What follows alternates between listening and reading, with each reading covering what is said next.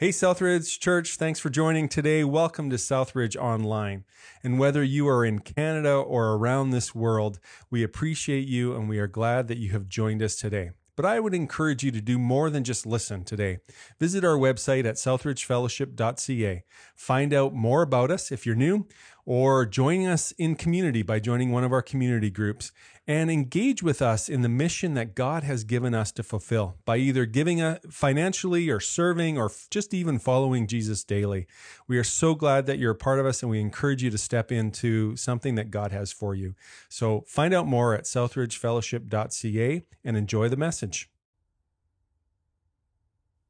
I don't know if you've ever heard about the entrepreneur roller coaster. It's basically this idea that starting a business can have a lot of ups and downs, and it can be a little challenging. And so one of the biggest skills any entrepreneur can have is to be able to have the tenacity or the resilience to withstand all the ups and downs of going through launching a business.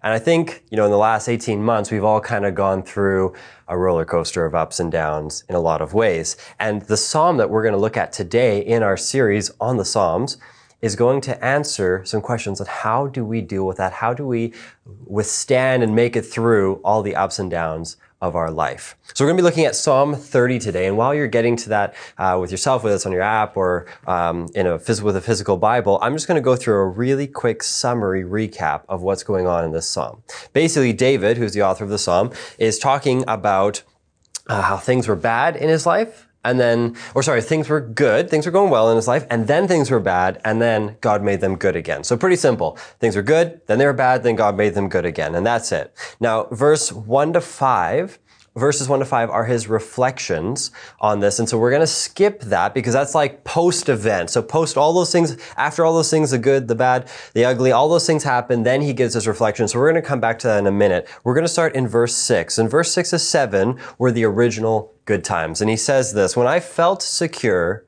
I said, I will never be shaken. Lord, when you favored me, you made my royal mountain stand firm." These are the good times that he's talking about. And then verse 7, the second half of verse 7, he goes on to say, "But when you hid your face, I was dismayed. To you, Lord, I called. To the Lord, I cried for mercy. What is gained if I am silenced, if I go down to the pit? Will my dust praise you? Will it proclaim your faithfulness?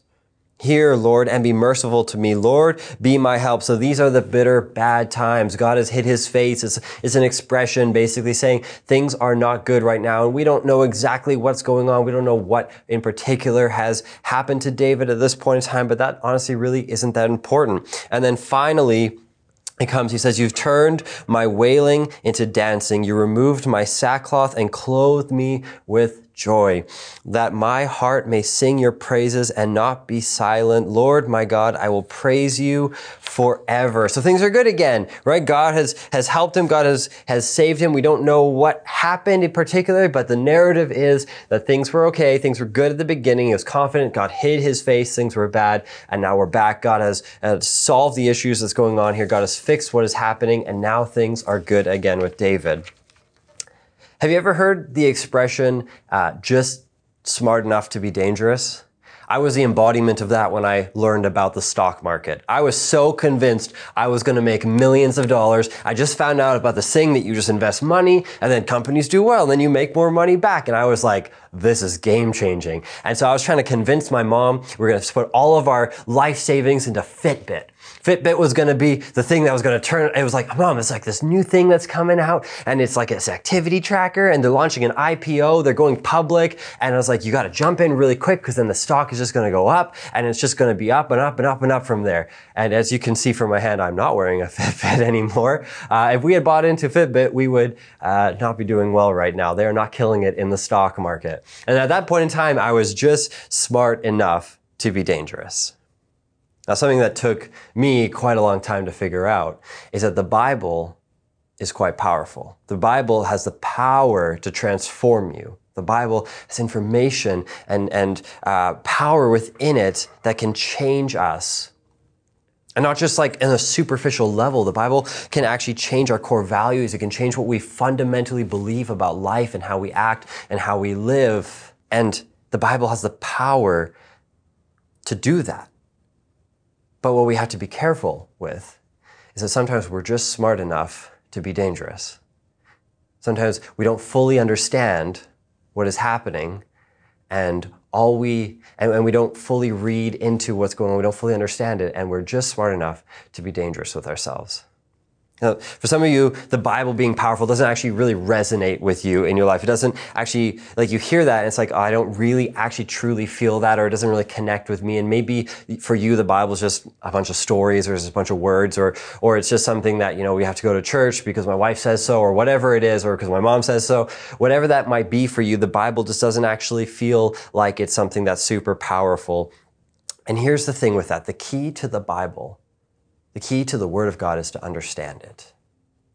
The key to being transformed, to actually experiencing the power of the Word of God, is to understand, to truly understand what is being said. See, if you just read the words on a superficial level and that's it, you walk away after just like, okay, well, what does the Bible say? Oh, that's great. God saved me from the pit, whatever. And then that's it. And you walk away. Then you don't really actually understand it. And you're not really actually going to be transformed by it. You're just going to read the superficial top level stuff and just take that. And that might just be dangerous enough. Or you might just be smart enough in that moment to be dangerous.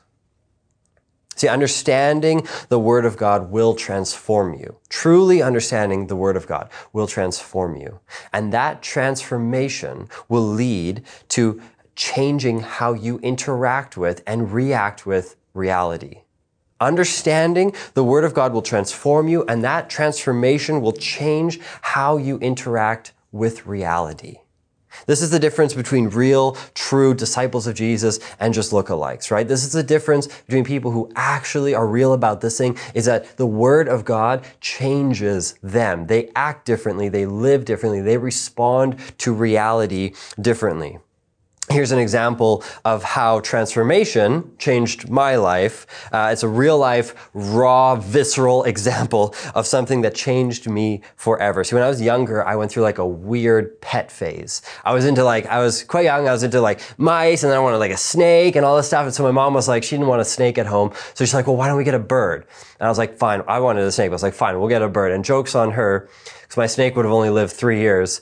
And when I moved out for college, she still had a bird. So parents out there, check the lifespan of the pets that your kids want, and maybe just be strategic about what you steer them to. But anyways, that's not the point of the story. The point of this story is that I went through a weird phase where I really wanted mice. And at this point in time of my life, I was actually pretty young, and I wasn't really a great critical thinker, and I didn't really fully understand a lot of core concepts like death. So, I was like, around maybe 20, probably a little bit younger. But at this point in my life, when I had these mice, I still believed that when animals went to sleep or died, that they went to this wonderful, magical place, and there's this farm, and there's all these other animals, and it's such a great time.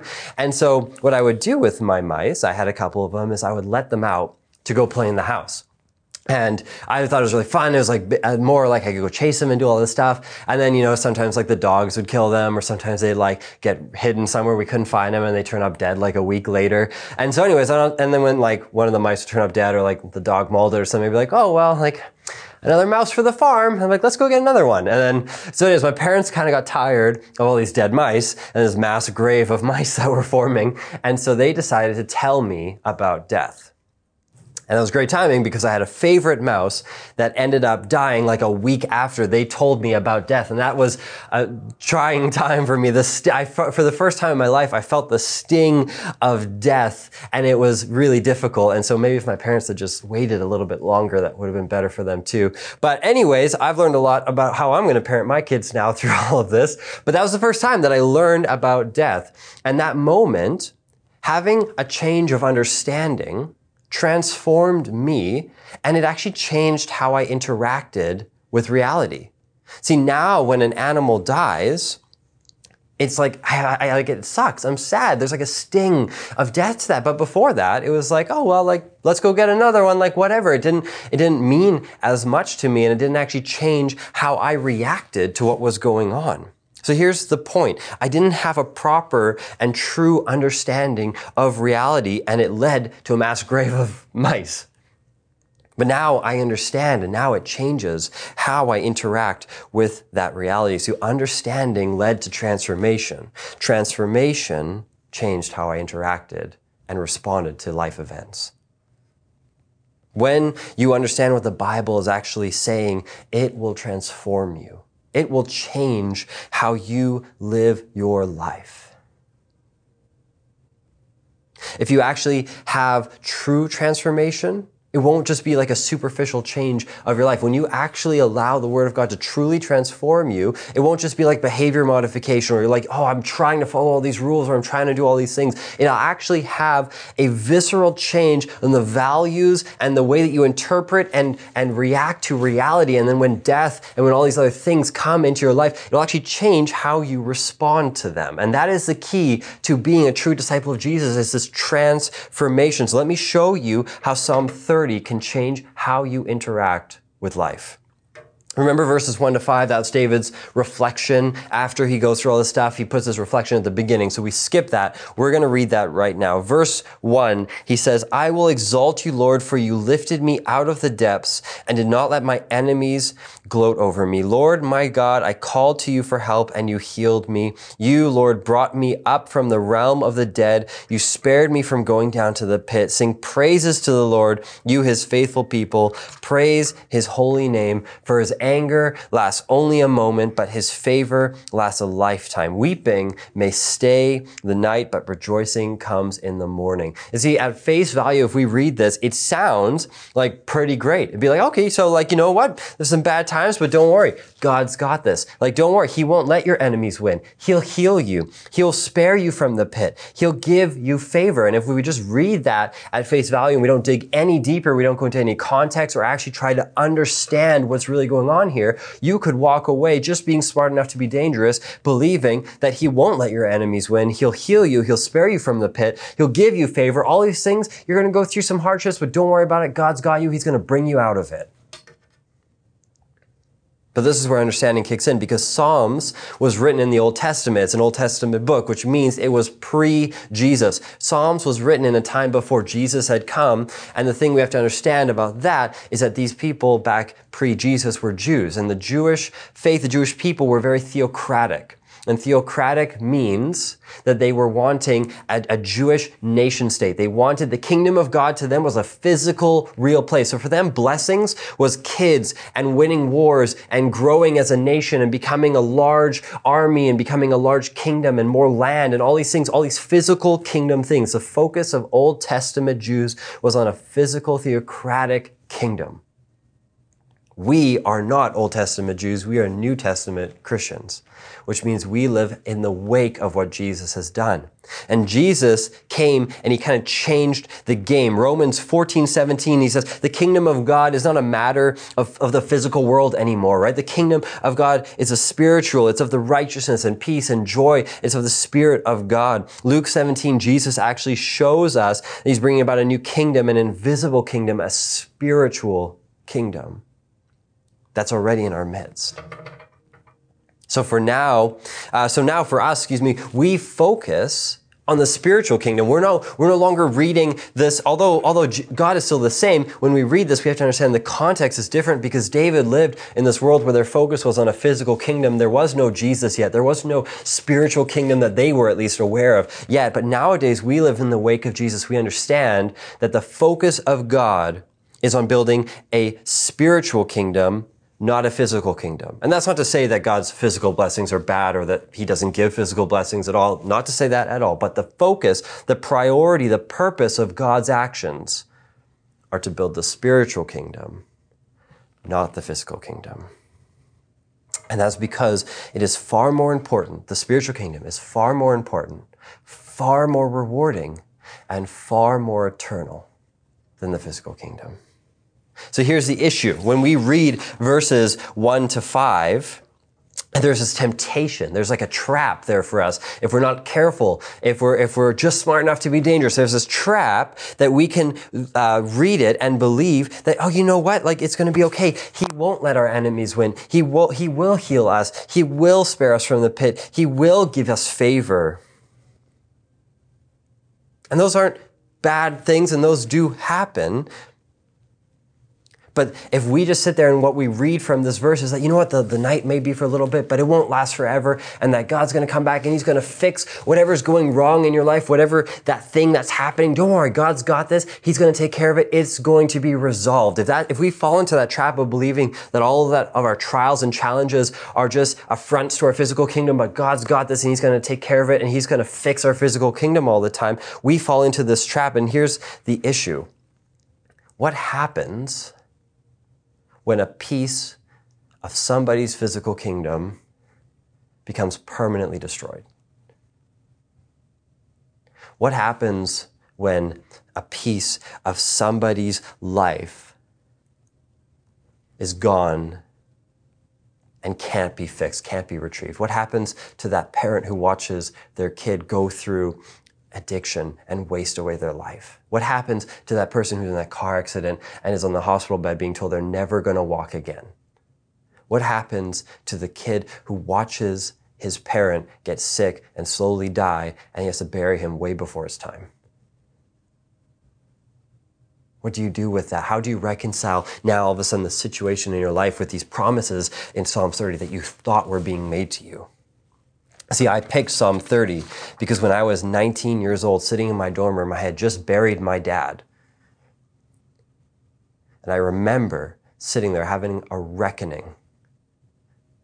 I remember sitting in my dorm room confronted by the fact that my lack of understanding, that my immature and incomplete faith wasn't going to be enough to keep me comfortable anymore. That I was just living in this little bubble that wasn't real. And I found myself staring up at the sky, looking at a God that I didn't actually recognize. Because how could God have done that? I thought he was supposed to save me from the pit. I thought he was supposed to rescue me from this.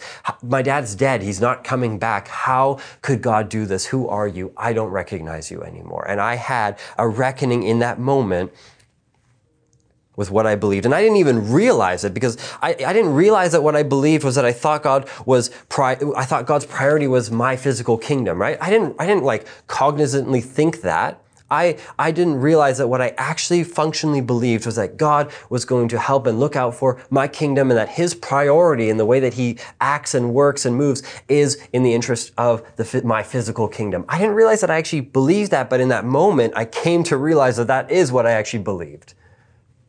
Because I couldn't make sense of what was going on and I couldn't reconcile it to my faith. And so that night I had a reckoning and I remember being at my desk and actually crawling underneath my desk crying and I just pulled open my Bible and I flipped to Psalm 30 by chance and I remember reading with a little flashlight. And I had this Holy Spirit revelation in that moment. And I remember realizing that God might give and he might also take away, but his purpose is always for the good of building his spiritual kingdom in us. God might give, and he might also take away, but his purpose is always for the good of building the spiritual kingdom, which is far more important, far more rewarding, and far more eternal. This is the key verse is verse 12. Why does he give? So that our hearts would learn to sing praises to God. Why does he take away? So that our hearts would learn to sing praises to God. Paul shows us the same principle actually in 2 Corinthians 12. He talks of a thorn in his flesh, and that's an expression. We don't know exactly what it was, but some kind of ailment, something was wrong in his life, medical, spiritual, we don't know. We don't know what was going on, but something was wrong, and he asked God to take it away multiple times, but God says no. He says, I'm not going to heal you. I'm not going to save you from that pit. Why? Because my power is made perfect in your weakness. Why? Because I am sufficient for you and my spiritual kingdom grows and thrives in your heart. And my strength is displayed and made all the more powerful through your hardship. God's priority when he moves, when he acts, when he allows things to happen in our life, it's for the purpose of building his spiritual kingdom in our hearts, not for the purpose of building a physical kingdom that we want. See, there's nothing more important and more valuable and more eternally significant than the state of the spiritual kingdom in our heart. And there is nothing more distracting and more deceiving and more enticing than the state of our own physical kingdom. Here's the main point of Psalm 30. The main point here is found in verse 12. It's a 3-step point, okay? I couldn't break this down into like a nice little sentence for you. I'm sorry. It's a 3-step point. Stay with me for 3 seconds. Step 1, God is building his spiritual kingdom. We've already gone through this, right? God is building a spiritual kingdom. That's step 1. Step 2, by giving and taking away. Step 3, so that our hearts would learn to sing his praises. God is building his spiritual kingdom by giving and taking away so that our hearts would learn to sing his praises. So that our hearts would learn to sing his praises, so that God would draw us closer to him. So that we could be in relationship with God, so that we could glorify him with our lives, because ultimately that is what our souls desire more than any physical kingdom, more than any earthly reward. We desire to be close to him. We are fulfilled when we are in relationship with him. The next part of this isn't very sexy. It doesn't preach well. It doesn't I was trying to find ways it's not super hard hitting. It's not theatrical. It's just boring, maybe. I don't know, but it's so important. I sat there and I wrestled with this, and I struggled with how I was going to bring this up because it just doesn't come out well, but I knew I needed to do this. A really strong faith. Listen to this one piece. A really strong faith. A really strong spiritual kingdom in your heart is built on a really strong theology. There's no way around that. A really strong faith, a really strong spiritual kingdom is built on a really strong theology. And theology is this word that sometimes we feel is complicated, but every single one of you and I and everybody, we all have a theology. We all have a theology, whether you like it or not, whether you even know it or not. A theology really is just what you believe about God, what you believe he thinks and he says and he does, and what you believe he thinks about you and says to you and does to you. All of these things, that is your theology. You don't need to be a theologian. You don't need to have a degree. You have a theology, and it is what you believe about God. That night in my dorm room, when I had this realization that God was giving and taking away, not for the sake of my happiness and my physical kingdom, but for the sake of building his spiritual kingdom in my heart. That night, when I had that realization, I began picking up the pieces and rebuilding my faith. I began picking up the pieces and rebuilding my faith, but this time it was centered around the theological principle, the theological understanding that God was building his spiritual kingdom in me, and that his priority and his purpose was around that spiritual kingdom in my heart, not my priority of my physical kingdom, and that that spiritual kingdom in my heart, the state of my heart, was far more valuable, far more rewarding, and far more eternally significant than my physical kingdom. And that night, when I began rebuilding and picking up those pieces and reassembling my theology, it was a long, slow process. It's taken years and years and years. But let me tell you something. I've been through storms since then. I think we all have over the last year and a half. I've been through some pretty killer storms, but nothing has shaken me. Nothing has shaken me like that night, like the loss of my dad. Now I go through stuff, and yeah, it's not to say it's not tough. It's not to say it's not hard, but it doesn't shake me. I don't get rattled by that. I don't go sit there and have some existential crisis anymore. And God, what are you doing? All of a sudden, now I you know what? Sometimes it breaks me down a little bit, but you know when I get broken down, you know what I land on? That strong theology. That strong base that I'm built on now, that God broke down all these bad things that I believed, all these wrong things, and he took all these things away, and he helped me come to realize and build my faith on something that is true. I rest on a bedrock now. I'm not saying that to boast about it. It's nothing it's not that cool. It's not that impressive. It is what it is. And it's so amazing to be able to go through life and to not be shaken. I launched a gym and got pregnant that month in the middle of COVID. And I have a wedding company, and like gyms and wedding companies are not going well. And we got a baby on the way, and it was tough on Carrie and all this stuff. And it was rough. And I was, I'm not saying it was easy, and I'm not saying I liked it, but I sat there and I was like, I'm not shaken. Like, this can't rock me anymore. Like, I'm built on a bedrock that's stronger than this. And there's something so freeing and so powerful about that. Here's the application for today. You are one of three people. If you are sitting here listening to what I just said today, you are one of three people. One, you're either in a season in which you've just come out of the valley and things are starting to look up and things are starting to look good. Or two, you are in the middle of the storm, right? You're in the middle of that valley. Things are not good for you right now. Or three, you're not there yet. You're actually, hey, you know what? Things are pretty good. You're kind of coasting along. You're not in the middle of something. You're not coming out of it. You're just in a good place of life. Things are generally good, right? Okay, so here's the thing. If you're coasting, if things are good, that's awesome. Praise God. That's wonderful. We should celebrate that. Don't feel guilty about that for a second. But there's something I want you to say. There's a wartime saying, and it goes like this: good times make weak men, which make for bad times. Weak men make for bad times, and bad times make strong men, and strong men make for good times.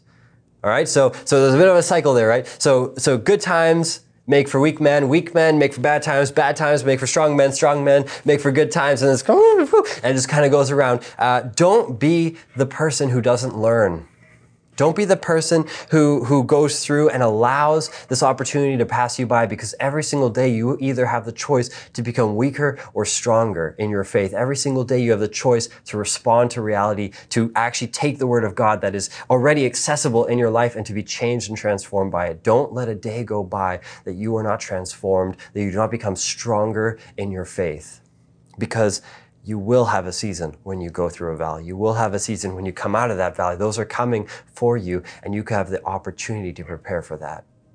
If you're in the middle of a storm right now, if you're going through that valley, I want to encourage you for a moment here. God gives and he takes away, but it's always so that he can build his spiritual kingdom. And that doesn't mean it doesn't suck.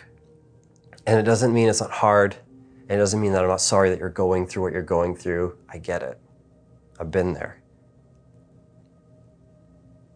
But the eternal spiritual kingdom that is being built in your heart is worth it. It's more rewarding in the long term, and it's eternally significant. Finally, if you're coming out of the storm, if you're on your way out, things are looking good, things are getting better for you, and you're in that place where it's praise God, that is amazing. Remember this moment. Write it down. Remember what you were going through. Remember that God is bringing you out of this. Remember the storm that you've gone through. That is excellent. Even if the thing doesn't reconcile, but your soul has come out stronger, and that you have come out and grown, and the spiritual kingdom is thriving in your heart. Your faith is growing. That is amazing. Remember it. Write down God's faithfulness. Write it on your heart. Sketch it in your heart. This is a moment for you to learn. I used to work at Sport Check, and we had these two guys who've been around for a long time, but they're very different. I don't know how both of them have been there at the company for the same amount of time. But it was about 10 years that both of them had been working there. And it was pretty obvious that one of them had like 10 years of experience, and the other one had like 10 first years of experience, right? He kept making the same mistakes every year. He didn't really learn from it. And so he didn't have like 10 years of growing. And it was like 10 years of just keeping doing it. And so it was like one had 10 years of experience and one had 10 first years of experience. Don't be that person who has to go through the same storm or has to go through multiple storms and keep relearning that lesson. Use this as an opportunity. Grow, remember, and be changed by what you've gone through. Don't waste the opportunity to grow, and remember, in all circumstances, God gives and he takes away so that he can grow his kingdom inside of us. So if you're coasting and things are good, that's awesome. Use this as an opportunity to become stronger. If you're in the middle of the storm, I want to encourage you, hold on tight, place your faith in Jesus. And if you are coming out of the storm, remember this moment, write it on your heart so that you don't have to learn the same lesson 10 times. Have 10 years of experience. Let me pray for you guys as we finish up here.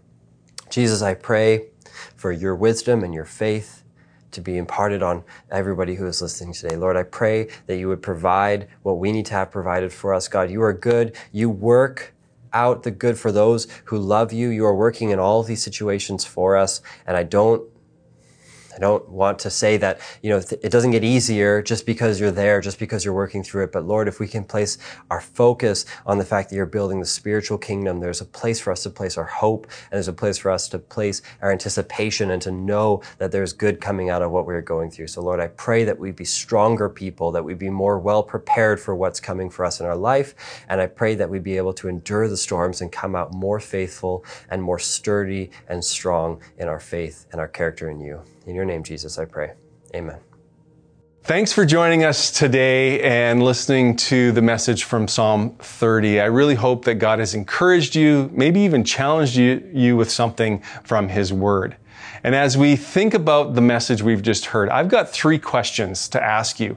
And if you're with someone, I encourage you to discuss them, to go deep into them. If you're by yourself, maybe just take a moment and reflect on them. The first question is this: am I getting caught up in focusing on my physical kingdom and missing out on seeing how God is building His spiritual kingdom in my circumstances?